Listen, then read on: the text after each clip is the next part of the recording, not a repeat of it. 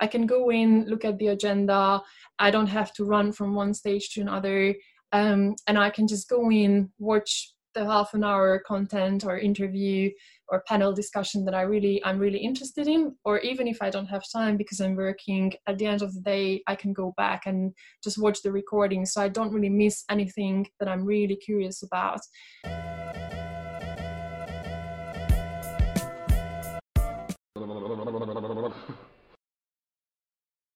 What did you recently change your mind about?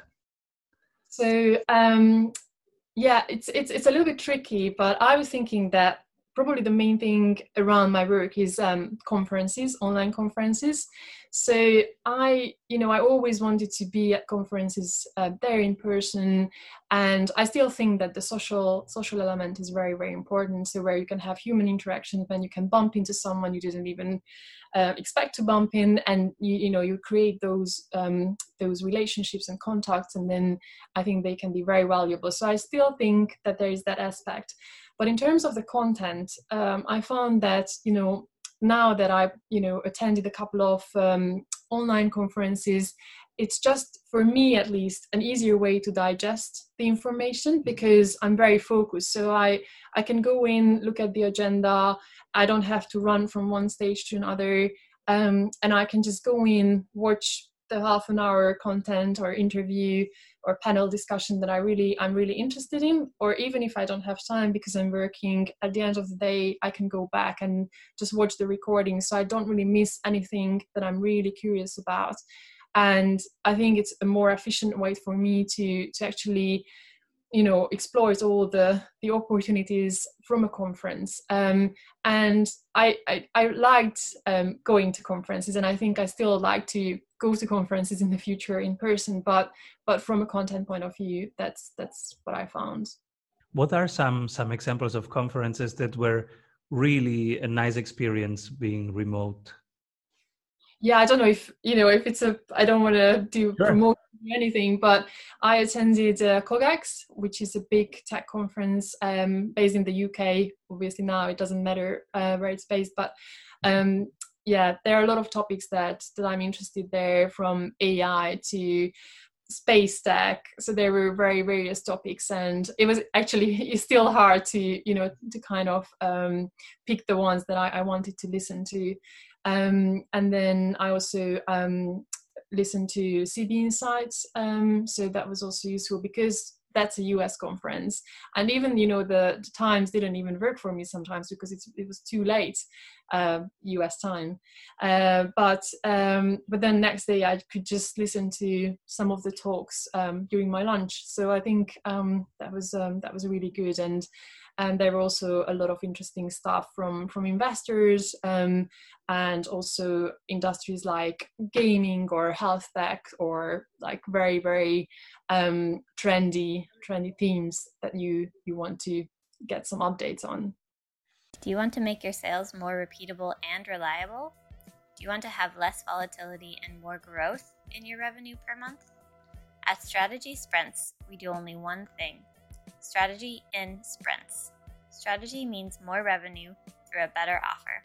Doing it in sprints means having more energy in your team every week. Check out if your ROI is as high as it is for most service-based and online businesses and startups we work with, which is over 100%. You can see yours in just 15 minutes by going to strategysprints.com/sales and completing our exercise to know what your ROI would be with our accelerator program. We are ready to sprint. Are you? What's one of your current favorite pieces of music? So I think that's my favorite question because the song is called Sunflower. I don't know if you know that. I think it's quite a new song. And the way I got to know this song is during the last couple of months, I participated in a so-called buddy scheme program. So there is this organization called Solidarity Sports. And what they are doing is basically they are organizing events and activities for kids who have some disadvantaged backgrounds. And they started with sport events, but now I think they are doing other activities as well. And I used to go to some of those while it was possible, and hopefully it will be possible soon again. But during these months, they had this buddy scheme program, which meant that I had video chats for 2 months for 2 little girls.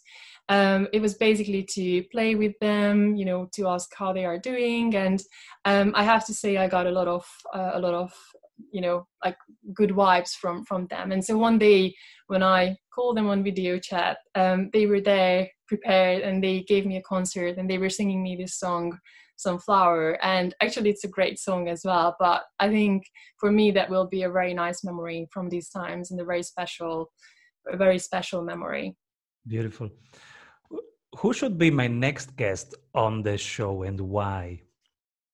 So I'd like to nominate Margaret Shane Demi. So she works at Vara UK, which is an accelerator, and I think she's done a great job, as part of her role, but also she pulled together a panel on backing Black founders, and I think it was a very, very genuine discussion. And I think she could share some very some good insights with the audience, because I think there's a lot of talking about this topic and many other topics, diversity, but I think what she's doing very well is that she tries to break that down to actions instead of just talking about it, and I find it very impressive. Beautiful. You have also some advice for young people who are entering your industry, the VC industry.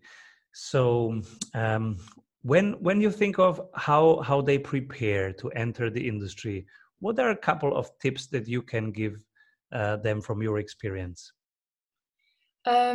Yes, so as I said, and I don't want to promote, but there are podcasts out there, the one that I mentioned, that I think can give you an insight into what it means to work for a VC or a corporate VC, how you can get in there, what kind of skills you need. So you get a lot of details there. I think it's, first of all, you have to have the drive in yourself that, this is something that I love to do, and keep an open mind. So if you can be very open to different ideas, different mindsets, I think that's very helpful in this industry, because you'll come across different products, ideas, opinions that might be very different from yours. So it's not just black and white, it might be red. It's like a completely, thinking out of the box sometimes. And some of the best ideas, come out of those very sometimes weird ideas that, when you hear them at the first time. So that's why I'm saying keeping that open mind, that's very important to get into this industry, because that's how you will probably also support ideas that no one else would have supported. And obviously I would recommend to read books on this topic. So it depends, if you want to get into VC, I think it's always useful to have some startup entrepreneurial background, so you'll understand what it means, even if you can't found a startup. But if you work for a startup, that might be very helpful, or if you have some tech background, and then read books, just the one that I said, but there are so many other books out there, and there are great lists. So we work with Diversity VC as well, and I rather use the word collaborate, but they, for instance, have some resources on their website. There are other great websites. So Episode One Ventures, where I used to work, they also have a great blog where you can actually read very good blog posts about different topics, what the term sheet is, and some insights into investments, Y Combinator have available resources. So if you search for those, and if you read some books, you'll get a sense of what it means. And I would encourage everyone to go to free events, meetups, online. Like now there are so many online events that you can get access to. So the more people you talk to, the more you'll understand, is this something for me? And if yes, like what skills I need. So it's basically keeping an open mind, talking to people, reading, and you'll build up that knowledge that is needed to get there. Thank you so much, Eva, for being on the show. How can people keep in contact with you and be in your orbit? So I think the best way, if you contact me via LinkedIn, and it's always very useful if you put some notes next to your connection or request, because then I'll know why you are contacting me. So that would be very helpful. But yeah, I'm available on LinkedIn. Thank you so much, and keep rolling. Mm-hmm. We all know that working in sprints is better, but how do we know what to work on? You're in luck, because we have a 15-minute exercise that will give you complete clarity on where to take your project next. Go to strategysprints.com/sales to complete our short exercise and meet one-on-one with an expert sprint coach to identify your number one bottleneck.